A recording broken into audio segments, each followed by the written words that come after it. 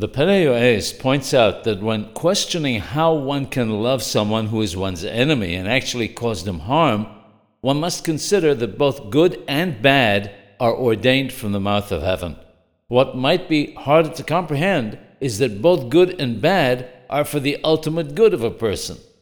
We must remind ourselves that no one has the ability to harm another unless this is decreed by heaven.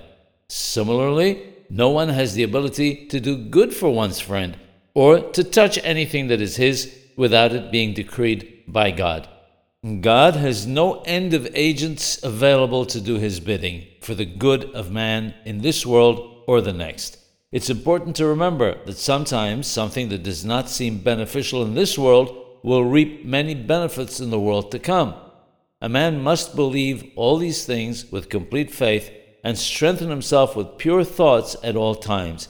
This will help chase away hatred and awaken love. And we must remember what our rabbis tell us, that we must judge all others favorably. We must rely on our Father in heaven, who will guide us to do that which is right in his eyes.